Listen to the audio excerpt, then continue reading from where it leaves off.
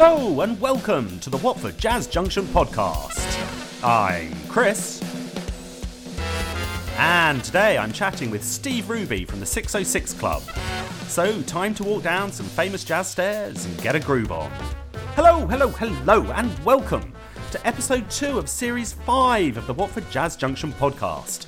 And welcome to you wherever you are in the world, and if you're a first time listener, you're most welcome. Now, on our national leaderboard, since I've been looking at my listening statistics, we're getting fantastic numbers in Newcastle, Bristol, Sheffield, St Helens, Liverpool, but where are my Oxford, or indeed my Middlesbrough Massives? And, continuing my global listener analysis, it's nice to have you on board from Finland, Ireland, Latvia, Hungary, Greece, Bolivia, Colombia. But then again, where are all the Canadians? And don't even start me on Africa. Poor show. But big shout outs to all of our wonderful listeners wherever you are in the world, and it's really great to have you on board. Next, if you haven't visited watfordjazzjunction.com yet, why not? How on earth will you find links to our fantastic, live, free video by the Emma Smith Quartet, let alone be able to book tickets to see live shows with the Chris Ingham Quartet in October and the Tofi Kofi Quintet in the new year? Now, let's get down to business. Today, I must say I'm rather excited to be in conversation with a fabulous musician, a collaborator and Jazzland club-owning legend, a player of flute and saxophone, a wearer of a chef's hat, well, once upon a time, one of the original cats of the Chelsea jazz scene and the reason behind why Lots Road is more famous than the King's Road, in Jazzland, a master of spotting and supporting talent, a veritable vertebrae in the UK jazz scene. It can only be the fantastic Steve Ruby. Steve, hello. How are you? Hi. Yeah, not too bad, thank you. Surviving under the strain of it all, I think is the way to put that. But it's fine. It's good. I can only imagine, and we'll come to that. Where in the world are you?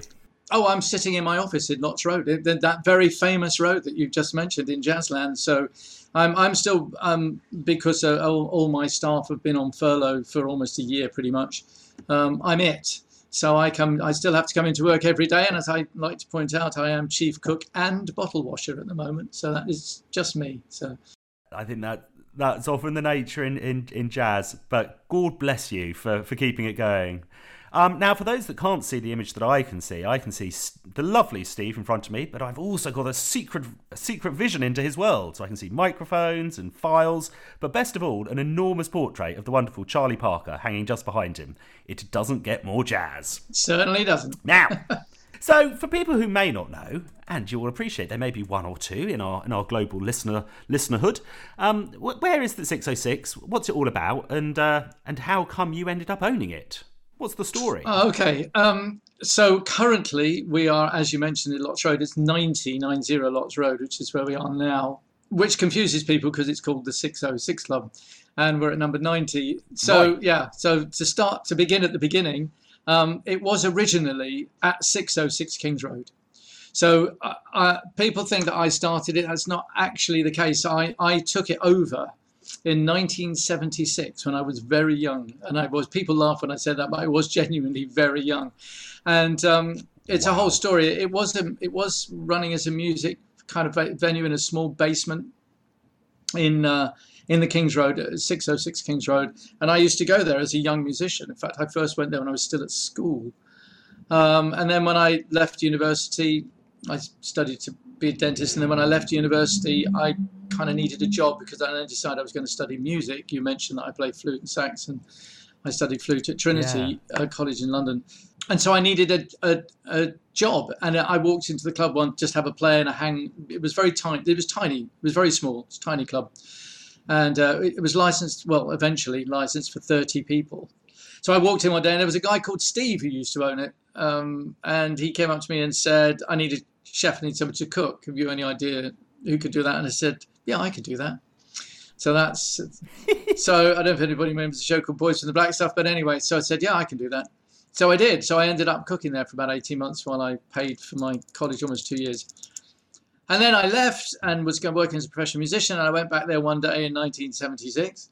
And this Steve said he was selling up and moving to France. And did I want to take it over? Because I kind of knew how it ran because I'd worked there before.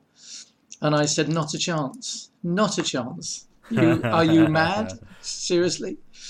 And that was, well, in 1976. And I got persuaded by my partner at the time to take it on, and the rest, as they say, is history. Wow, that is a serious story. Love it.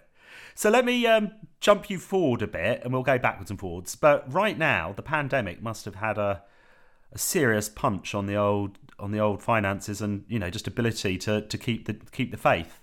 I mean, what have you been doing to keep going? Well, I mean, yeah, it's been tough, as it has for everyone. I mean, I don't think it's been any better or worse for us than it has for all the other venues who've been so seriously affected. We have the advantage of being a mature venue. I mean, we've been in the present building we are now in Lots Road since 1980. Well, we moved here in 87 and opened in 88. So, over 30 years. And that helps in these circumstances because, we've got people we've built up quite a big following of people who are kind of been happy and prepared to help us, which has been great. Getting things like funding, which is something I've never done before, but because we've always been commercially viable, but obviously having that kind of track record is helpful, and just having been around that long means we have access to finances that some newer venues may not have. So from our point of view, it's been tough, but okay. I mean, it probably costs us between £10,000 and £12,000 a month to stay closed. That's after furlough and all that stuff. That's just things like rent and standing orders, and we still have to pay electricity and water and all that. And if you think we've probably been closed for 12 of the 14 months, the last 14 months, it's quite a lot of money. So that's been challenging, but okay. And we've had a lot of support. There's one particular member who's been hugely helpful in supporting us, which is great. And I kind of worried, to be honest, more about some of the other smaller venues than we've just received funding. Well, I haven't got it yet because for various reasons, but from the Arts Council and there's CRF. So that means we'll be secure for at least the next 12 months. Which is great, but I genuinely worry about the scene. I don't worry so much about us, but I really worry about some of the smaller venues, some venues that are not going to reopen. And it's a real trouble. I've been hearing that from musicians as well, and as soon as possible, everyone get back to your local jazz club and do what you can. The other thing I was going to mention though, Steve, is that you've been churning out some awesome live streams, and I get this obviously because I've seen a couple, but also on hearty recommendation from my German parents-in-law who've got addicted to their Saturday nights. Fantastic. They pop a bottle of wine, they make like they're in Lots Road, and their new favourite of all of them is Mornington Locket. And it's like, I'm loving this, but they're addicted, and they text me to apologise, to say, we won't be able to see the one on Saturday. I'm like, I'm just so pleased you're into it, but I'm loving it. Have they been a success for you? Yeah, you have to define success, I guess. But that's a whole interesting kind of another conversation about live streaming and how it should be treated and what people should be doing with it, and how venues should be approaching it, and musicians, I think. And it is a pretty big conversation. What was interesting for us was that I'd already decided to start live streaming pre-COVID. So one of the reasons we managed to get our streams up so quickly, and we managed to get we've got this very large video library now of over 100 concert length videos in it. And, we first set that up last May. I mean, this time last year, in fact. So was because a friend of mine, he's a professional cameraman called Tony Day. And I'd approached him to say, in 2019, to say, I think we should start looking at doing some live streaming. And so he went in and said, yeah, great idea. So he'd already written a lighting plan and a camera plot for us, all this kind of stuff. It was already sitting in my inbox in January, last year, pre-COVID. Said, I think we need to be doing this now. So we did. So that's how come we managed to get it up so quickly. We were pretty clear about what we wanted to do. Well, I was driving this, so I suppose I was pretty clear on what I wanted to do in this case. Yeah. And, we have professional cameramen, professional sound guys, Tristan. I like to think that it's probably one of the highest quality live streams on the internet at the moment. I mean, it makes such a difference. I was speaking to Tim Garland about production qualities of streams. And he's just saying, how important it is to get, great camera work, great lighting, obviously money being one of the factors, but to give the experience that matches the quality of the artists is really important. So I'm just going to paint a little picture for people who may not know, but the 606 Club, right? If you can find it, which is a mission in itself on the Lots Road, because it doesn't have a great big glowing sign on it like Ronnie's or something, but you find it and then you go, is this really it? And you walk down these steps and you get to a door and it's properly like a movie. You almost sort of knock on it and you go in and it's like, is this it? And then you open this another door and you walk into this amazing space. And it's not a cliche, it's just properly great. You've got the stage there and you've got the audience and everyone seemed really engaged with it. And it's a very, very special venue. And I know that with loads of artists, it's a place where they love playing. For you, Steve, how special is the atmosphere there? And how do you ensure it remains as such? Because you've got, 130 odd seats and trying to make that work. I mean, you've spoken about the finances. There must be a lot of temptations to cut corners and do things differently. That whole thing that you described, that experience, I mean, that is something that when we, as I say, we moved there and it was in 88. I actually got the lease in 87. It was a hole in the ground. It was literally just an empty basement with water running down the walls. That was it. Wow. So there was nothing there at all. There was no electricity, no gas, no drainage, nothing. I mean, we had to dig our own drains. So it's kind of built in my image, I guess. Sounds a bit grand, but so it's pretty basic. So my image was pretty basic. But I kind of wanted to take over the feel of the old club, which was a little basement, with brick walls and all this kind of stuff in the King's Road. And I liked that kind of intimacy. And that suited me. That's kind of the sort of vibe I like. And I've often been asked, people, so it's not unusual. I suppose people say, I'm setting up a venue. Can you give me some advice? And I always say, well, just build it in the way that you feel comfortable being in. So if you like big signs and neon and metal furniture, do that. Absolutely do that. It's important you feel comfortable in your own venue. So for me, I like that kind of New York sort of, Paris nightclub vibe. So that's what I built, basically, and that's what I liked, and that's what suited me. I didn't do it with anything else in mind. I just thought, well, this is what I like, and then so hopefully like-minded people will like it as well. And this idea of going down the stairs and going through the door, again, that's something that is actually not coincidental.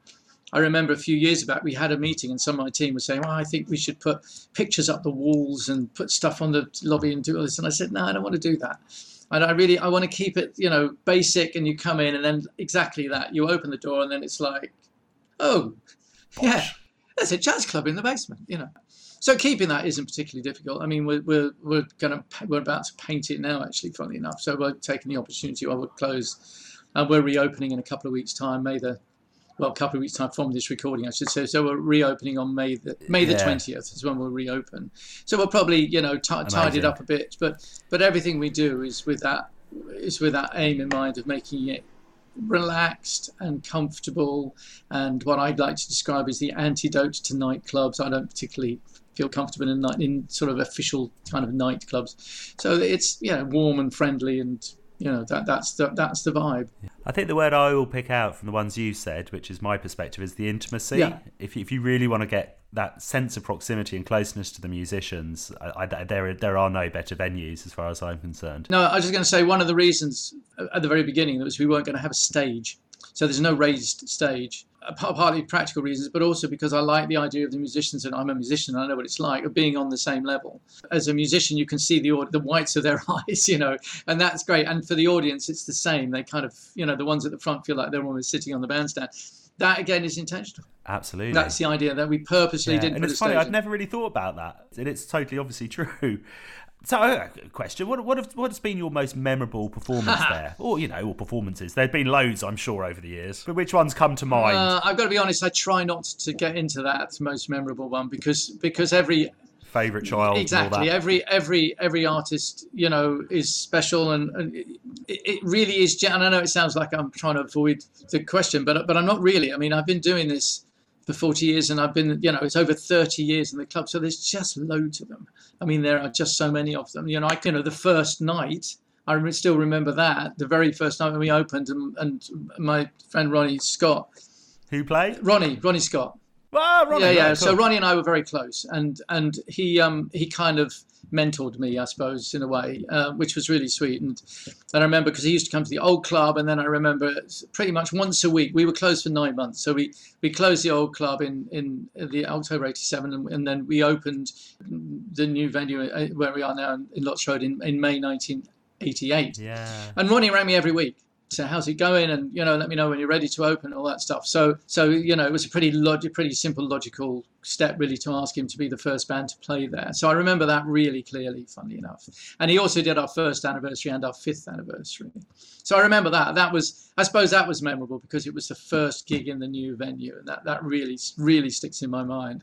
But there have been so many fans. Yeah, I was particularly taken with your 30th anniversary program as well, because it was just such a broad mix, and for me it just really summed it up, from singers to horn players, from the odd name you might not have heard of, and you even ended up with Jamie Cullum, right? Oh, Jamie started. Well, he didn't start at the club. It's not entirely fair to say that, but certainly it was his first regular London gig, and I remember on that anniversary I looked up, actually, I can't remember what the date was, 2004 or 2005, I think it was, something like that, and I found my booking diary, and they were on sort of £40 each or something. So for the trio, and I used to sit in and play with him. And then there was a period, bless him, when after he made it, and he used to come to the club, and before he got married and had kids, but he used to come in and sit in with my band. And I mean, he's a really good guy, and also very. I got a bit.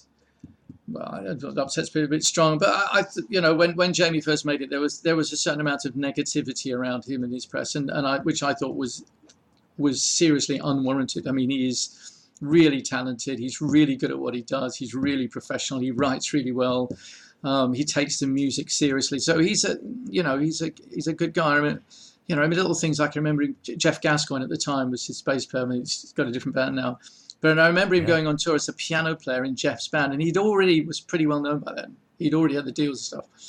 And he took some time out to just do a tour with Jeff's jazz thing, just because he wanted to get his jazz chops more together, and it was a tough gig. And so, he's a serious musician and takes his stuff seriously. So yeah, Jamie's great, and people like Hamish Stewart from the Average White Band, who was a regular there for years and still comes. And we've had obviously we don't just do the jazz thing. I mean, that's kind of an important part of what we do. We do other stuff as well. So, like the Tommy Blaze band, which is the guys from Strictly Come Dancing, that band, those kind of studio guys, which is great. And then people like Jim Mullen and Claire Martin and Leanne Carroll. I kind of discovered Leanne. That was another funny story. And so, Leanne did her first gig at the club in '94, I think it was, and nobody had ever heard of her at the time.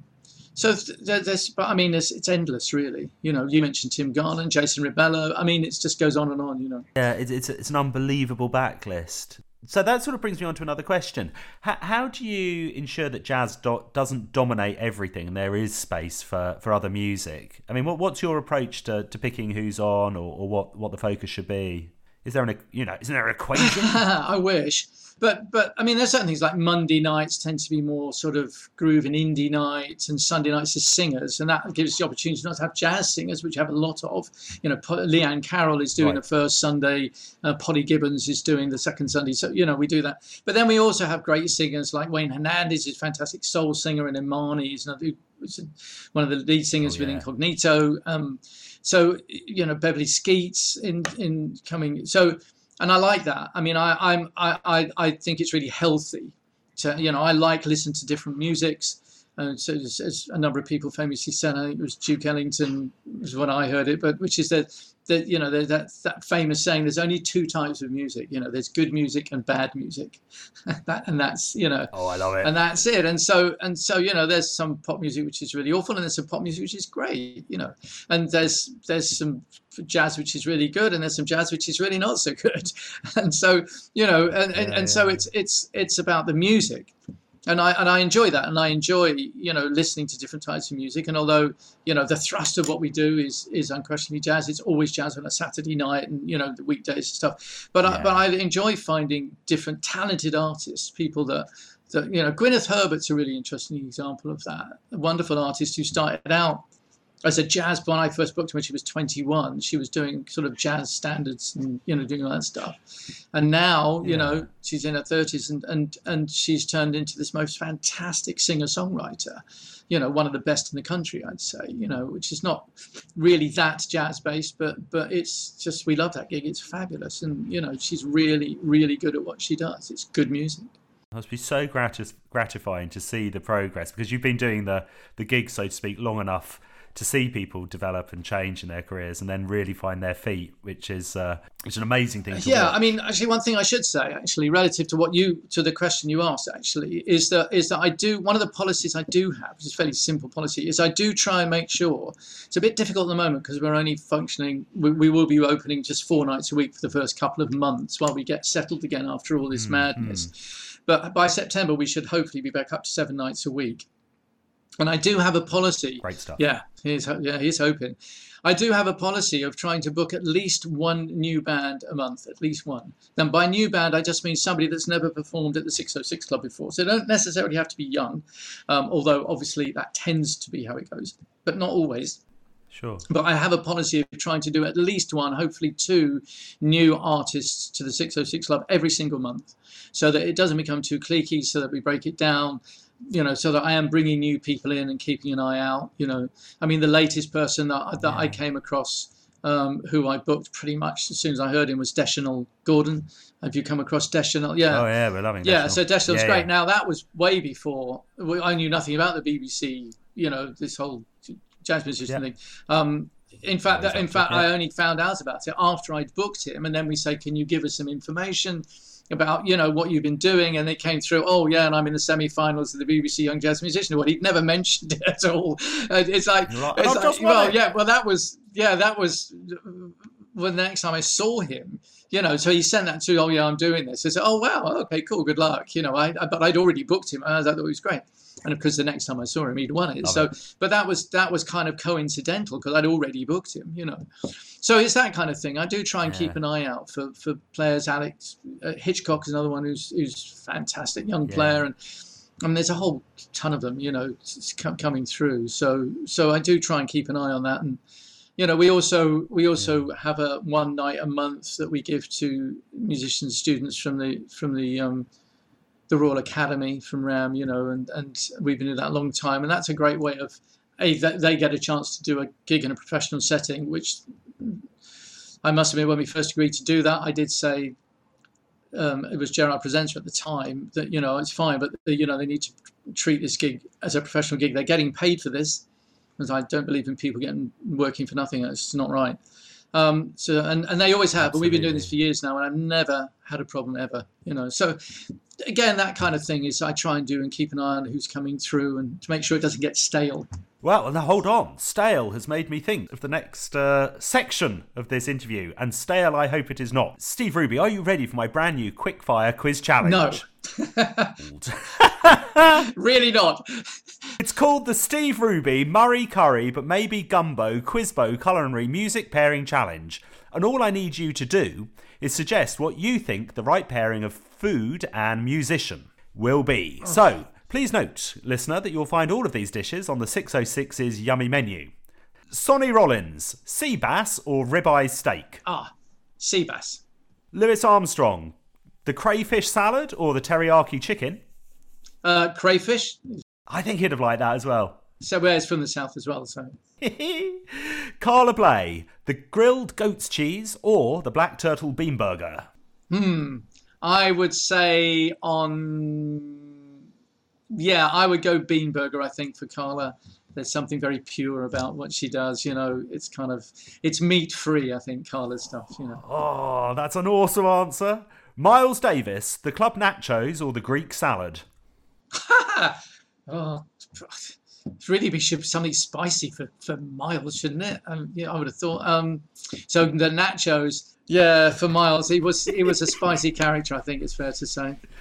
Love it. We've got 2 musicians left. So, Jelly Roll Morton. Drinks menu. I think Jelly, no question. Didn't even have to stop and think about that one.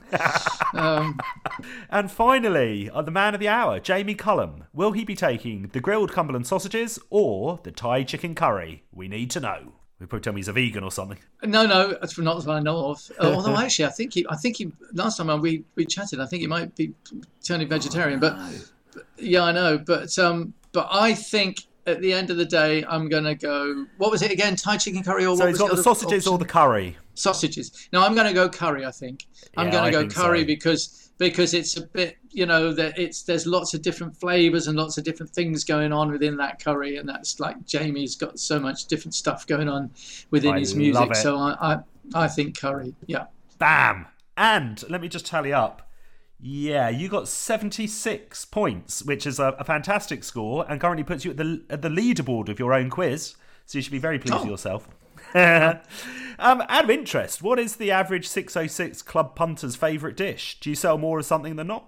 Funnily enough, it varies. So the nachos, which you mentioned before, are very popular. I suppose in the starters, the nachos are really up there. And actually, you mentioned the goat's cheese, so those are kind of staples. We keep them as staples because they are so popular. I love. Right, we're almost there. But I have, as listeners will know, a set question for you, Steve. My set question for you is: should you poke it or should you leave things to smoulder? Discuss. So we're just as a general question, I'm always up for poking. I'm always up for let's see, let's poke the bear and see what we get. I love it. Because if you don't do that, you don't know how to move forward to the. You don't know if you need to run away from the bear or make friends with it until you kind of woken it up. So it's that very definitely. I would definitely say shake things up a bit. It's always my motto. Nice, and a better jazz answer we couldn't have wished for. Thank you.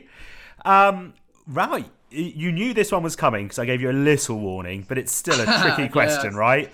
So, Steve Ruby, what are your top 3 albums of all time? Okay, so I struggle a bit with albums. I struggle to remember the names of albums. One of the albums I would go with is Under Milk Wood. Oh, Stan Tracy's Under Milk Wood, which featured 2 people I knew well, Stan and somebody who was a really close friend was Bobby Wellens. Okay. Who I we were very close, and Bobby played at the club for many years. Why I picked that album actually was because I first heard that album in the late 60s when I was still at school, and it's one of the albums that really inspired me to play saxophone, and it's one of the albums that really inspired me in terms of getting interested in jazz. We have it locked in. Yeah, that's great. Next. Then I think I have to go Charlie Parker.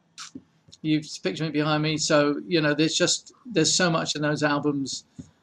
What should we go with? The entire back catalogue, or have you got a special one?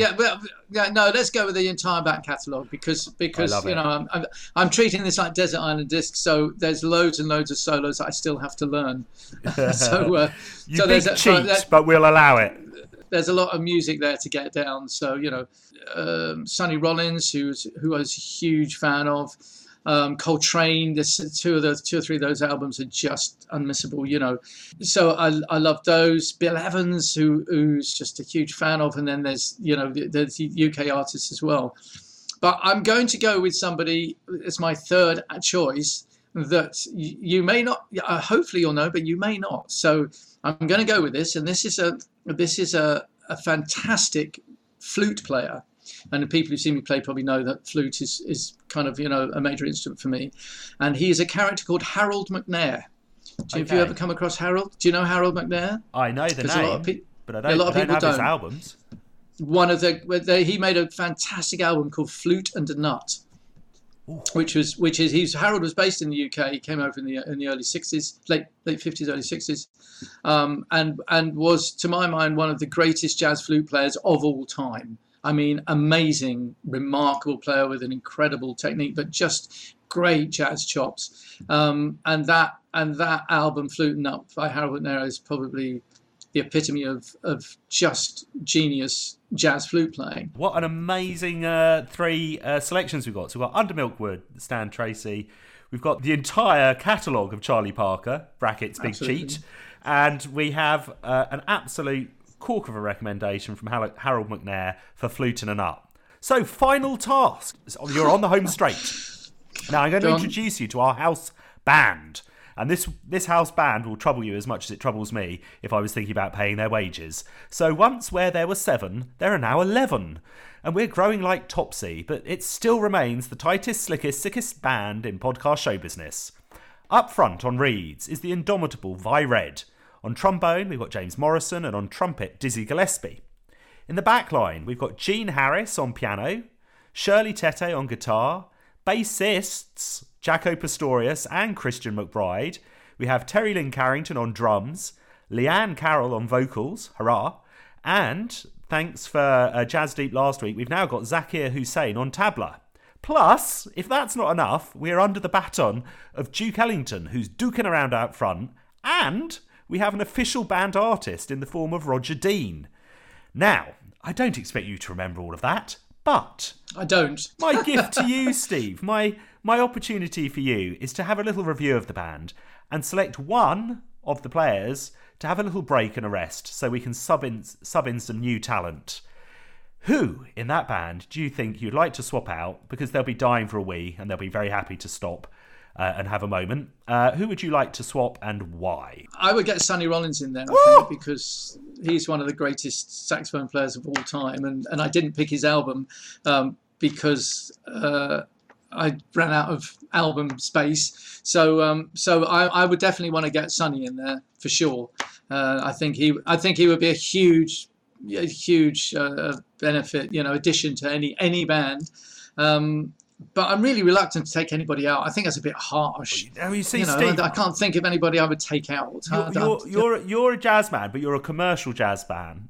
So in that sense, if you're going to allow us to go from 11 to 12 and go hang the consequences, I am very, very, very happy to add Sonny Rollins to the band, and he can stand alongside Vi Red, and she continues her lucky streak, or her wonderful run of. She was great, actually, Vi Red. Yeah, I mean, there's some, and because the other great trombone player from that was Melba Liston, of course. Oh yes, of course. Melba Liston was also brilliant. Who was in the band in the 30s. But Melba Liston, here's a bit. Not many people know this, but Melba Liston gave up music to become a doctor. Really? So she became a medic. Yeah. So she gave up being a professional trombone player. Talented woman. Amazing woman. So somebody should make a movie about her. Unbelievable. Anyway, so going back to what we talked about, so I'm going to put Sonny Rollins in, and I know that Sonny would be really distressed if I took someone out to replace him. He wouldn't do it under those circumstances. So I think, job done. We're just gonna have to add him. This is not a problem, and I cannot tell you the joy it gives me to finally have Sonny in the band. So, thank you so much for being with us today, Steve. We cannot wait to get back to the club. By the time this goes out, it will be back open 4 days a week, and hopefully come September onwards, 7 days, and we can all be there. What's the website address for people that want to check it out? It's www.606club.com. Easy. And you can book on there and see what's coming up. You can book on there, and also all our live streaming is on there. We're live streaming. We're going to continue to live stream Saturdays and Sundays with the restreams on Tuesdays and Wednesdays. So basically there's going to be 4 streams a week up there, and we're going to keep doing that once we've reopened. So if you can't make the gig, then make the stream. Unbelievable. That is so fantastic. Thank you. So if you've liked what you've listened to, make sure you subscribe so you don't miss any of our valuable episodes. If you want to know more about the Watford Jazz Junction, just check out our website at watfordjazzjunction.com. You can follow us on Twitter, Facebook, Instagram, and of this week, TikTok. Who even knew there was such a thing? You can also all email us as ever at jazzwatfordlive@gmail.com, but only to say nice things. And next time we are in conversation with the flawless vocalist, Luca Manning. Now, don't forget to keep your ears fresh and always connect with something new. So it's goodbye, listener. It's goodbye, the fantastic Steve Ruby. Cheers. Thanks for asking me. And it's goodbye from me. Bye.